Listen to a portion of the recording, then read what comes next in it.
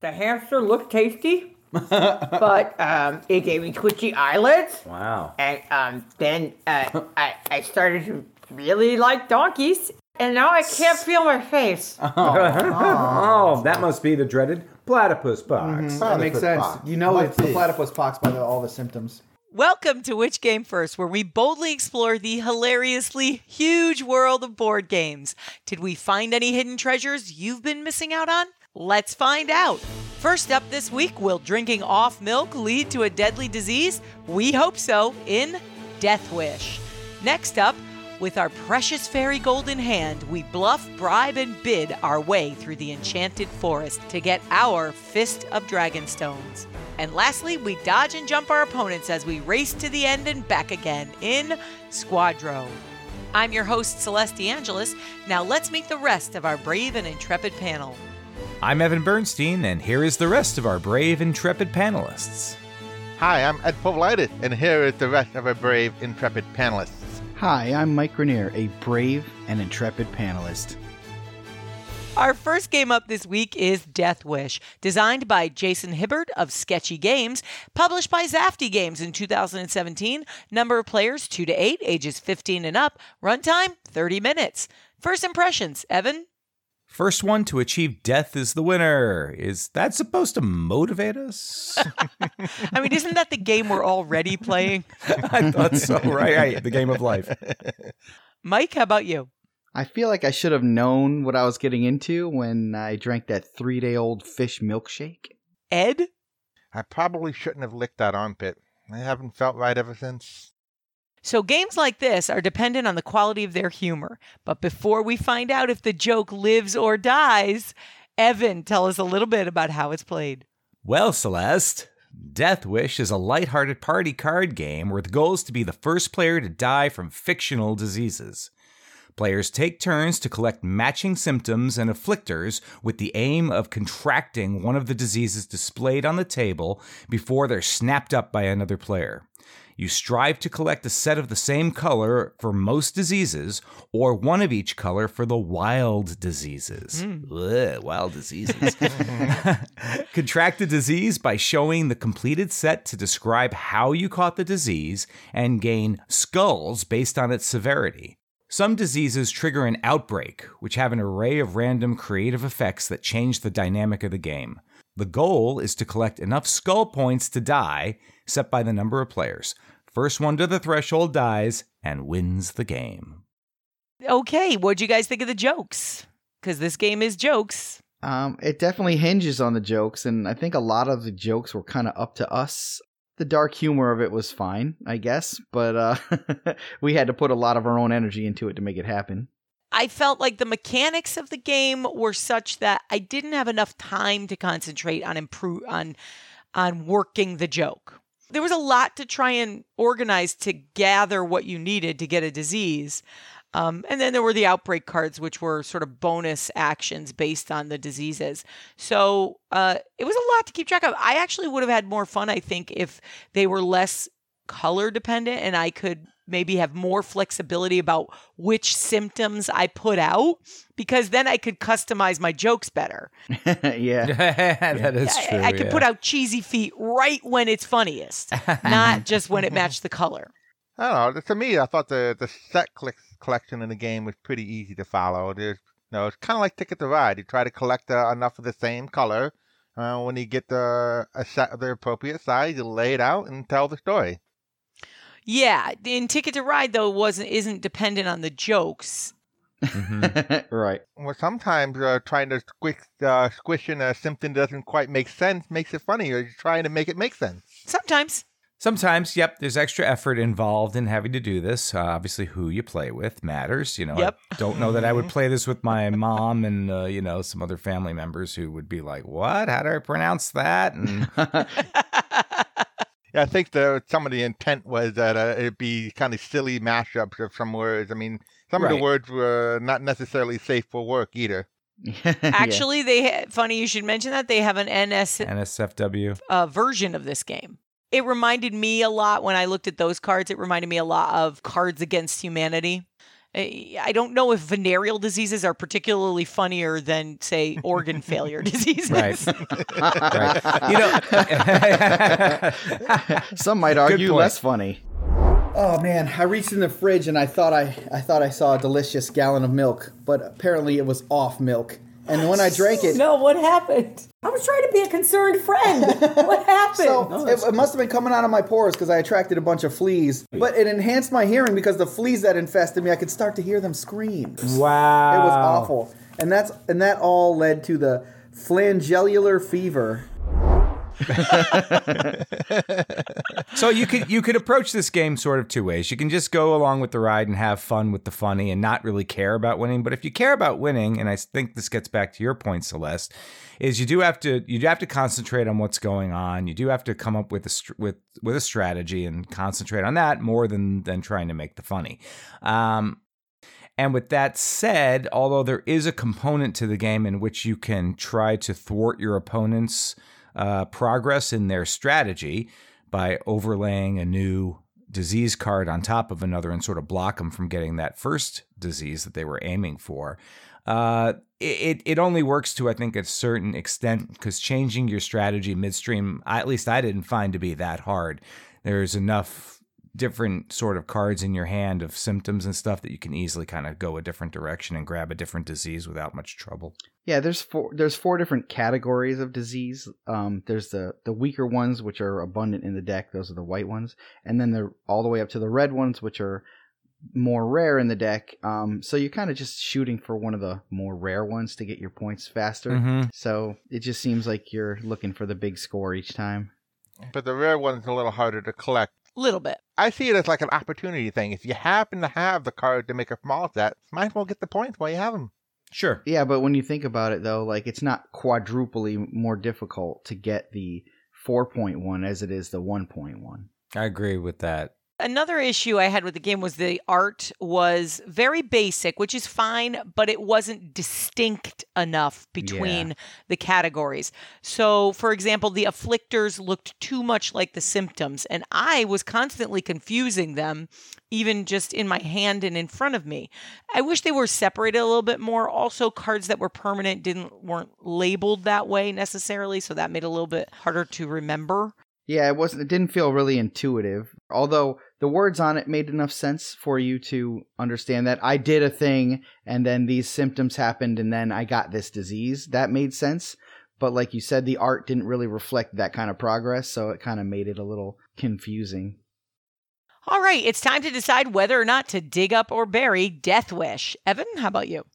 It's a quick and easy game, which I like, but the theme and humor did not grab me. I'm sorry. Gross out games rarely do tickle my funny bones, so I have to bury it. Mike, how about you? I'm kind of with Evan on this one. Gross out games really aren't my thing. It wasn't quite intuitive enough for me to like grasp it and run with it right away. I don't know. I think I have to bury this one. Ed, how about you? I think it's a simple set collection game that's easy to follow with enough humor for casual gamers, so I'll dig it up for that niche. I'm with Mike and Evan. Gross out games do make me a little queasy, but I have to agree with Ed, too, that if it is your bag, it is probably a good choice. But for me personally, I'm going to have to bury it. Ed, where can you find it? The MSRP is $25, and it is generally available online and at your local store. I also saw it at Barnes & Noble. If you have thoughts about Death Wish, please let us know. We are at Which Game First on Facebook, Twitter, and Instagram. Our next game up this week is Fist of Dragonstones, the Tavern Edition, designed by Bruno Faiduti and Michael Schacht. Published by Stronghold Games in 2018, number of players 3 to 6, ages 8 and up, runtime 45 to 60 minutes. Okay, first impressions, Mike. I was kind of in a panic when I discovered this was one of those Grim Losers type auction games. Ed, how about you? Okay, he had the wish. So he probably thinks we'll all pass on this auction.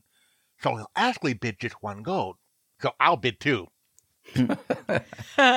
Evan, how about you? I assure you, there is no other sensation in the world more painful than having to pass a Dragonstone. Ouch. Wait, you get gold and you get to tuck it behind a little screen and hide it from everybody else until the bid. Looks like fun. But first, let's find out how it's played. Evan? Fist of Dragonstones Tavern Edition is a closed fist bidding game. Players try to outwit their opponents by bidding with different types of gold or silver coins to buy control of an ever-changing cast of enchanted character cards. The powers from those characters help collect valuable Dragonstones, lend their magical powers, help foil other players, and convert Dragonstones into victory. This is the new Tavern Edition that has been upgraded greatly from the original to improve gameplay, including the introduction of the King's Favor, which speeds up play. The game includes more than 70 special character cards, compared to 25 in the original, but we are not comparing it to the original. We are going to judge this game on its own merits. Let's do just that.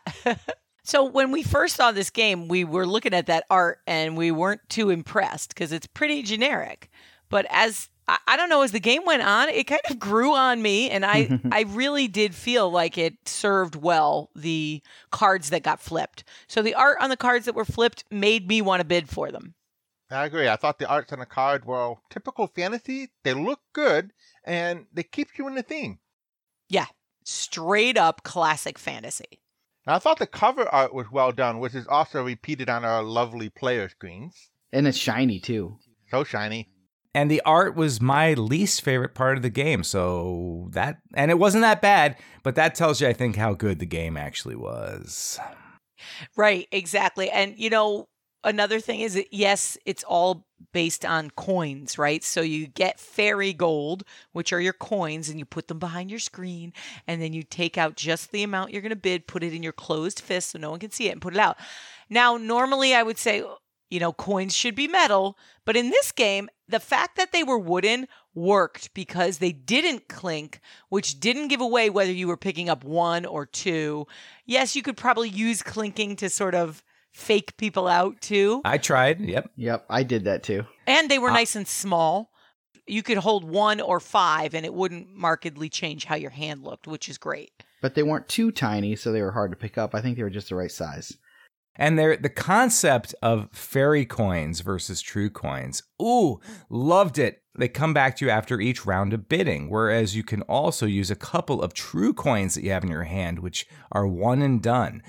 So it increases the complexity of bidding because you don't know if your opponent is going to be putting any of those real coins in there as opposed to the fairy coins. And your brain just starts going onto a different level to try to figure out if now's the time that they're going to start burning those valuable true coins. Really, really elegant. I loved it. Yeah. No, I think I saw smoke coming from Evan's ears while he was calculating his bids. Well, that's because he had this habit of no matter what, I'm going to change my bid. Yes, I did. I put something in my hand or not, put it out there. And then, waited for the second to last person to put their fist up. Then I'm changing my bid. I brought my hand back behind my screen. And sometimes I changed it, sometimes I did. It was fun. It was a great tactic, Evan, because it made everybody second guess their own bids. Take four common silver coins. Common. So you'll win a tiebreaker automatically with that. Yeah, you're all over the tiebreaker. Yeah, except that I just spent 3 gold to get it. Gold to get Always. Recyclable gold. There we go. There we go. Come back. Yeah, I wonder if there's any kind of study psychologically about whether that's an advantage or not to do that, or even mathematically. Well, what it is it's a delight. Whether it's to your advantage or not, it is delightfully fun to put everybody off kilter. The fairy gold is great, but you have 11 rounds to bid. 11 turns to bid in each round, and only 9 coins. So you have to leave some of those bids to the wayside. I used that to my advantage, and I think I often just threw 1 gold in almost any bid I can. Somehow, Ed always managed to have a balanced amount of coins going into every single bid. Yeah. But I actually often found it really important to save a good amount of coins for the last bid, no matter what it was, because the King's Token is really powerful. And you get it if you win the last bid. Yep. Yeah. If you win the last bid, you get the King's Token, and it does a couple of things. One, it gives you a silver, which is something that you use to break ties with. Very important. It's really important sometimes because there's a lot of ties in a game where the bidding is so tight.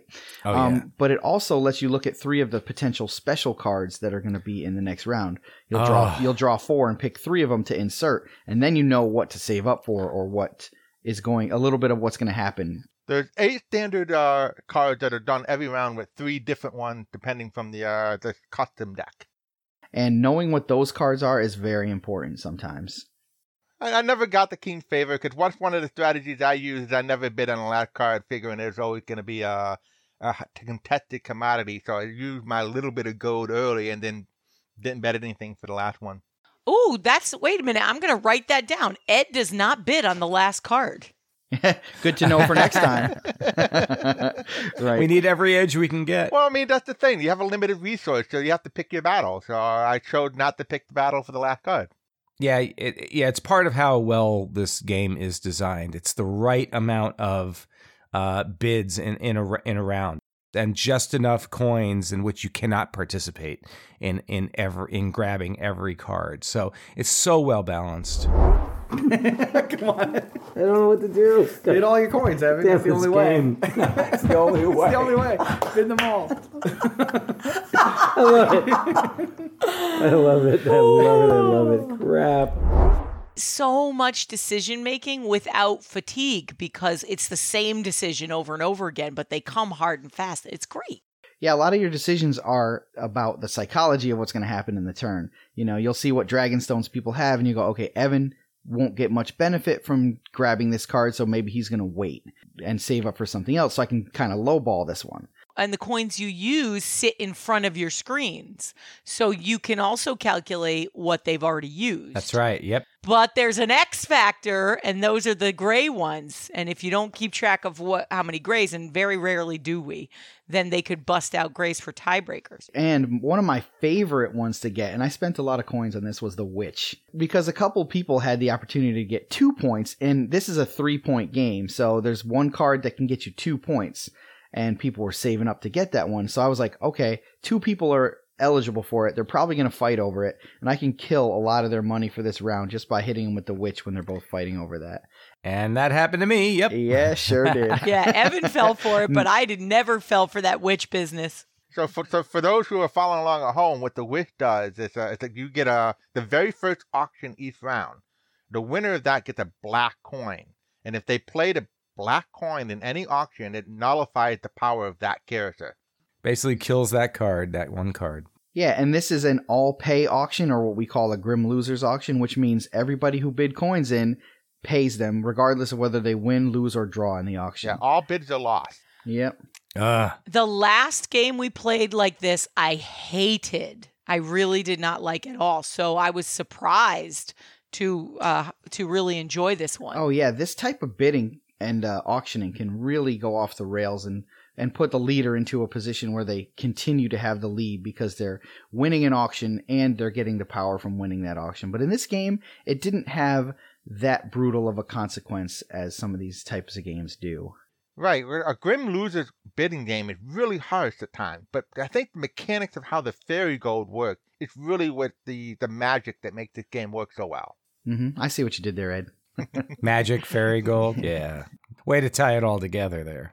So you guys got this game at PAX. Who did you talk to? We spoke with Steve Bonacore from Stronghold Games, and he was telling us about the new lovely edition of the Fist of Dragonstones, and I have to agree, it's pretty nice to look at.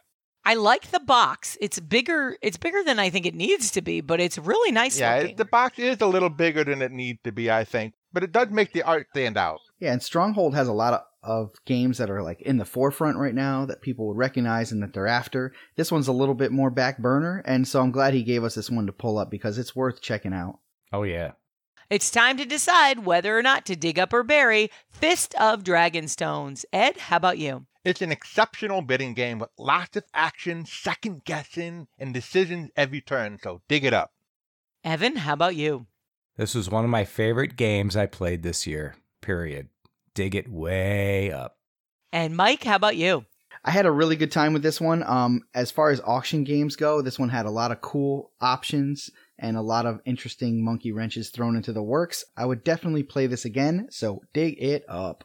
Yeah, I had the simultaneous pleasure of feeling like I was on a real treasure hunt through an enchanted forest while being fully engaged at a bidding war with everybody at the table. So dig it up. Evan, where can you find it? You can find it at your local game stores and online. The MSRP for Fist of Dragonstones, the Tavern Edition, is about $50. And if you have thoughts about Fist of Dragonstones, let us know. We'd love to hear from you. We are at Which Game First on Twitter, Facebook, and Instagram. And our last game up this week is Squadro, designed by Adrian Jimenez Pascual, published by Gigamic in 2018. Number of players 2, ages 8 and up, runtime 20 minutes. First impressions, Ed? Nice wooden board and pieces, 1 page of rule. That's a pretty good start. Evan? I have no idea why they titled this game Squadro, but I guess they had to call it something. Mike? An abstract strategy game made of wood? I hope it isn't just Checkers 2.0. Agreed. Does this game have enough different things going on to make it a new kind of abstract movement game? Let's find out. Evan, tell us how it's played. Each player starts with 5 pieces on their side of the game board, with players sitting perpendicular to one another. When you move a piece, you move a number of spaces based on the speed indicated in the row that you're leaving. Once the piece has made its way across the board, you move it back based on the speed on the other side. If you pass over an opposing piece while moving, then that opposing piece must return to its last departing base, and your moving piece advances 1 cell further than where the opposing piece was. The first player to return 4 of their pieces home facing the right direction wins. So, the classic jump strategy in Checkers. So, is it significantly different? Oh, definitely. I found a lot of choices to be made in this game, and it has a whole different strategic feel to it than Checkers. It falls, I feel, like somewhere in between Checkers and chess, because your pieces have kind of different movement speeds depending on which direction they're going in. Oh, we got a fast mover over there. Fast mover. Powerful play by Celeste. Celeste has selected a very bold strategy of moving her fast-moving piece out into the center of the board. I think we call that the fast mover maneuver. The fast mover maneuver, that's right. I loved that. I love that the pieces moved in different speeds. So it's not overly complex like the way chess moves different speeds and directions. And that the speed is marked clearly on the path is really cool. Simple, but when you're getting into having all your pieces moving, it gets complex fast. Yeah. And it's cool that your pieces, when they're going one direction, they'll start off at a different speed than when they're going back usually. So the pieces that start off moving 3 come back at 1 and vice versa. And then the 2-point pieces move 2 each direction. So they average out to the same amount of speed overall, but the way you play them and which order you move them across the board really matters. Ed's setting up for a T-bone. That's what it does look like, Celeste. Mike seems unsure of what moves to use, and now it's becoming abundantly clear why. Michael seems brutally outmatched by Ed, who has actually read the rules. But Mike has an ace up his sleeve. Gumption. And dance moves. Hopefully we'll... me in the Squadro! Moving 1 space at a time is brutal. And I think that a strategy, at least as a beginning player, I think getting your 1-point piece across the board early is, at least one of your 1-point pieces early is probably a good thing. Get it out of the way. And using your 3-point pieces as attackers is a good idea too, because even if they get set back, they can move back to the position they were in quickly. Well, I mean, isn't 3 like half the board? Yeah, it is, exactly. Yeah, 6 spaces, I believe, yep. So moving 3 spaces is huge. Yeah, it's big. You can cover a lot of ground. And if you go through or up to another piece, you jump over it and take it. But if there's 2 pieces lined up next to each other, you take both of them and send them back. So you never lose your pieces, but they get set back, which is really difficult, especially when you're moving 1 space at a time with some of them. Getting them sent back is brutal, but if you can't get it across, then just let it sit there and block people. Yeah, exactly. That's right. Let's talk about the pieces. And I think that gets back to Evan's confusion about the name. I actually looked it up online. Like, why is it called Squadro? And I assumed that I would see something about squadrons.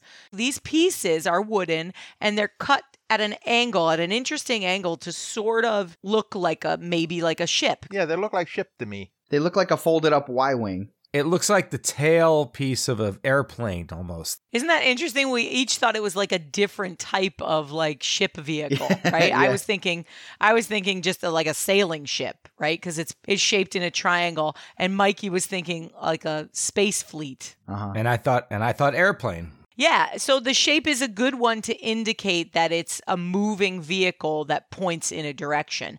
And yet it's a very simply cut piece of wood.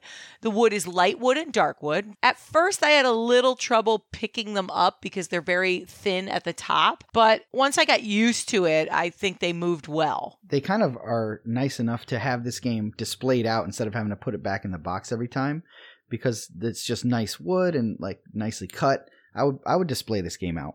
The board is also made out of wood. It looks great, and the box has a lot of heft to it because of all the wood in it. Mm-hmm. Maybe they should have called the game Woodrow. They have other games that end in the O sound too. Oh, they do. Okay, that's interesting. Oh, so it's a company theme. Yeah, it's something to do with that line of games that they have. They have a lot of other Right. wooden games that are cool looking too. Some with like wooden spheres that you stack on top of each other and stuff. So I want to check out a couple more titles by these guys. Yeah. So you met them at PAX, right? Yeah, actually, I was halfway through telling them, hey, I have a podcast and we love to review games, even if they're old. And I was like halfway done with my pitch. And he was like, take this game and try it out. He was really excited to have us play it. So I love a company that has a lot of confidence in their product like that. Nate from Gigamaker was a really good guy to talk to. Mm-hmm. Okay, guys, it's time to decide whether or not to dig up or bury Squadro. Evan? It's a decent strategy game for two. It's better than checkers, although what isn't? It's Right. easy for kids to play. I'm not sure how many times I'd be able to play this in my life, but I'm going to dig it up and find out. Ed, how about you? It's a nice, simple, abstract game with quality components that's easy to learn. This is a good one to dig up. Mike? As simple as this game is to pick up, I feel like there's a lot of interesting strategy that you can learn in this game. So easy to learn, hard to master. I say dig that up. I'm with Evan that it beats the heck out of checkers. I don't know why people play that game. And the thing that engaged me the most was the shape of the moving vehicle and the movement style. I would definitely play this again. Dig it up. Mike, where can you find it? Well, this game is actually not available yet. It's hitting the shelves in January of 2019, so we were really lucky to get a preview of this bad boy. Coming soon then. All right. And if you have thoughts about Squadro, let us know. We are at Which Game First on Facebook, Twitter, and Instagram. And that brings us to the end of our show. We look forward to hearing about all the game exploring you've done. If you'd like more perks and content from our show, including exclusive episodes, for just $3 a month, you can go to our website and click on Become a Supporter today. And if you get a chance, leave us a review on your favorite podcaster or even just a rating. It really helps people find the show.